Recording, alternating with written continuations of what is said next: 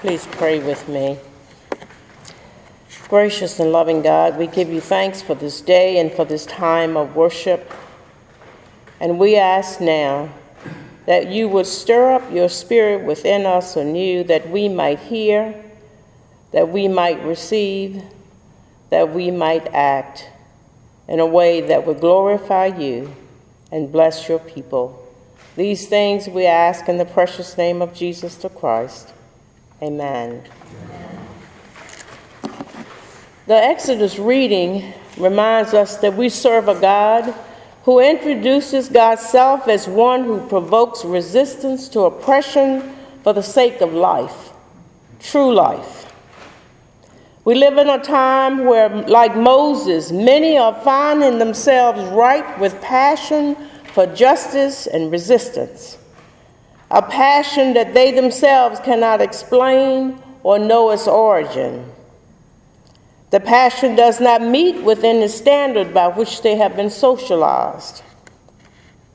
Maybe it's you, like Moses, who is off doing your own thing, minding your own sheep, if you would, not giving much attention to anything outside of your own circle, but a bush began to burn.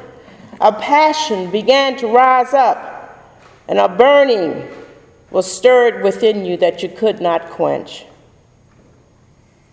Moses turning to the burning bush could very well be a metaphor for Moses' turning once again to a deep passion within himself that he had ignored way too long. It is also an invitation to us to give attention to whatever passion is alive in us.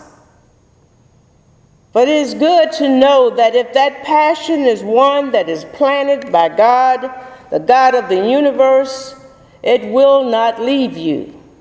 It will refuse to be ignored, and it will not be consumed by natural causes. In Matthew's account of the gospel, we find that Jesus understood that his passion was not going to leave him. Instead, it would lead him into challenging times, great suffering, and even death. He understood that his passion would lead him to Jerusalem, but he also understood that the cross would not be the end of the story. While it appears that Moses was trying to deny his passion, Jesus was willing to own his, willing to let his passion take him to wherever the Spirit of God would lead. You know, it's a hard thing to swallow, to stay true to your passion during challenging times, especially when your passion has caused you to make mistakes or to misunderstand what God is doing in your life. And it's especially hard when those around you are not seeing things the way you believe God is leading. But there are two things in this Matthew text which I contend will help us to stay in line with what God has for our lives. The first is what Jesus says to Peter: "Get behind me, Satan." The word Satan means to tempt a human to sin, to tempt a human to move contrary to the will of God. It also means to become a stumbling block. So after Jesus rebukes Peter with such a strong rebuke, he also takes it a step further by reiterating what he has already said. "You are a stumbling block to me, for you are setting your mind not on divine things, but on human things." Jesus had to let Peter know, and subsequently let us know as well, that there can be times when our human passions will get in the way of our God-given passions. There are times when our human passions can make us to be a hindrance to others who are seeking to live into their God-given passion. In other words, our personal agendas, our personal preferences, or our human desires can very easily cause us to get out of line. I would venture to say that most of us, if not all of us, know that when you're moving forward in life, whether it be spiritually or physically, Nothing or no one can be a stumbling block to you unless it or they are out front. They are up before you. Peter had not only failed to say what was right and good, but he had also placed himself out front of Jesus. Not in a physical sense, but in his line of thinking. He had set his mind on earthly things, human things, things that would appease the world in which Jesus had come to save. This rebuke serves as a caution to us not to put ourselves out front of Jesus, but stay in line with what God is doing in our lives and the lives of others around us. We can so easily get distracted and can so easily misrepresent our God when our minds are on earthly things. It is God's desire for each and every one of us to keep moving forward, to live into that new reality that is ours in Christ Jesus, a reality where we can trust God and we can trust God's goodness in our lives. And we're not seeking to appease our own self-serving agendas or those of the masses around us. It is our individual call and responsibility to seek those things which are above, where Christ is, sitting at the right hand of God, setting our minds on the things above and not on the things on the earth. Setting our minds on that which will give life to all. Letting love be genuine, hating what is evil, holding fast to what is good, loving one another with mutual affection, rejoicing in hope, being patient in suffering, persevering in prayer, blessing those who persecute you, rejoicing with those who rejoice, and weeping with those who weep, living in harmony with one another. Not being overcome by evil, but overcoming evil with good. The second phrase that begs our attention in this Matthew text, and is there to help us stay in line, has to do with what Jesus said to the group as a whole. This is the strategy God has for us to live out our passion in community with others. Jesus turns to his disciples saying, "If any want to become my followers, let them deny themselves and take up their cross and follow me." When we're in proper alignment with our Lord Jesus Christ, we do allow the Spirit of Christ within to take the lead.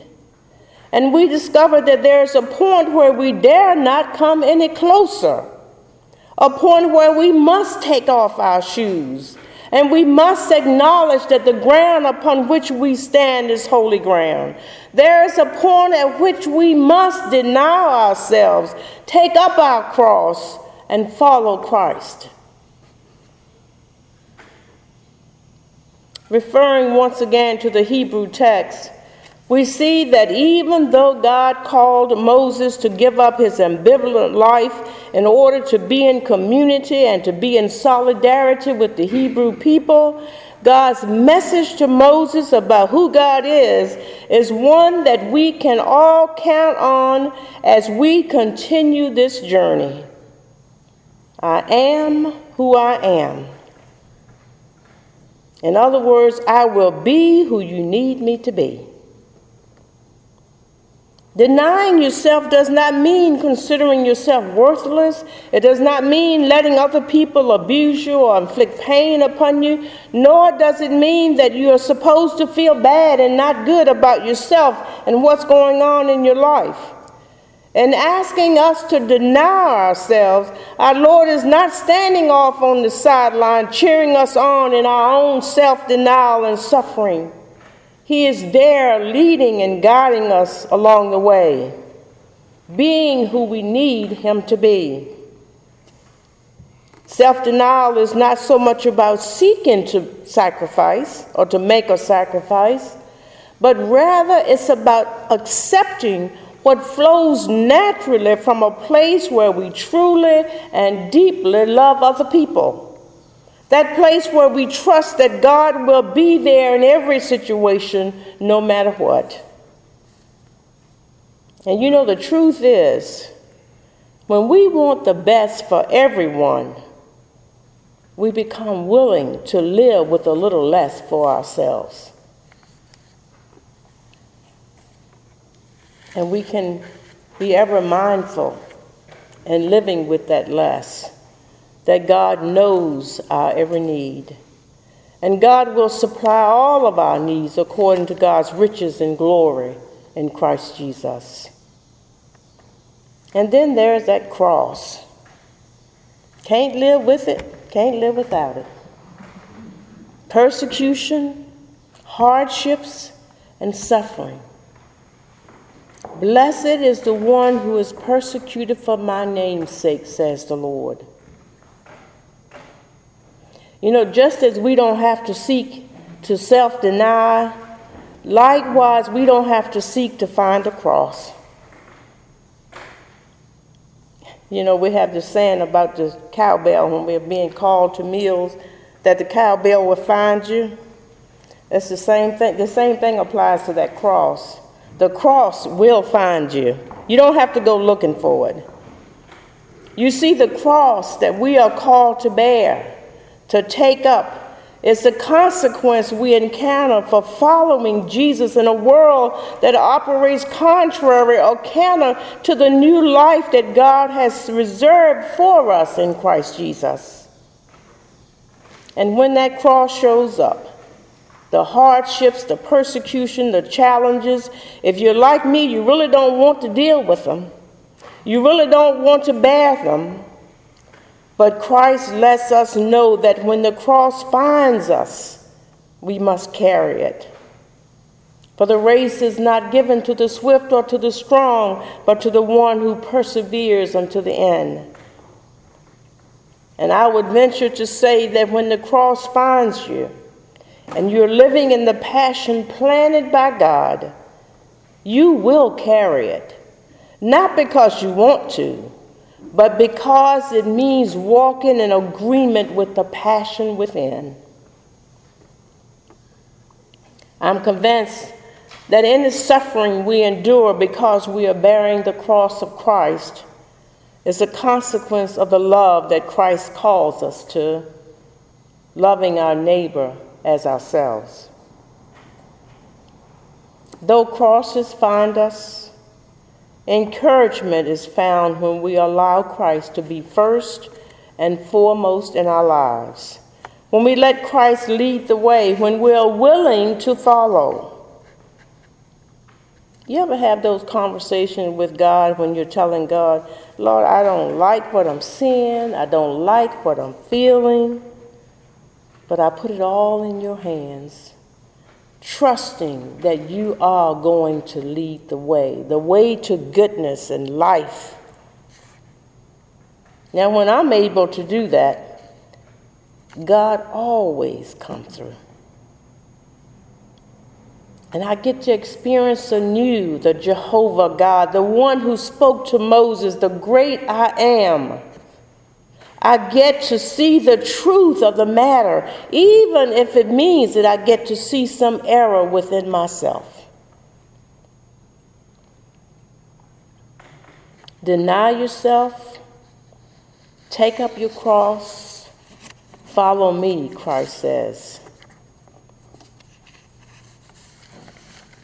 Have you ever wondered if Peter was really listening to Jesus?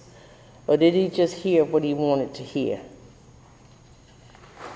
Prior to Peter's rebuke, the scripture says that Jesus began to show his disciples that he must go to Jerusalem and undergo great sufferings at the hand of the elders and chief priests and scribes and be killed, and on the third day be raised. What I hear in that text, in that phrase, is that your passion will take you where you don't want to go. There will be serious challenges involved, but the time will come when you shall experience a new life and a brighter day. The one who has ears to hear, Let them hear. When we listen to all that Jesus has to say to us, when we soak in the whole truth of the story, we are less likely to grow weary in well-doing. We will see glimmers of the resurrection in the midst of self-denial and cross-bearing. We may even hear in a new and different way our Lord's promise, I am the resurrection and the life. Those who believe in me, even though they die, will live, and everyone who lives and believes in me will never die.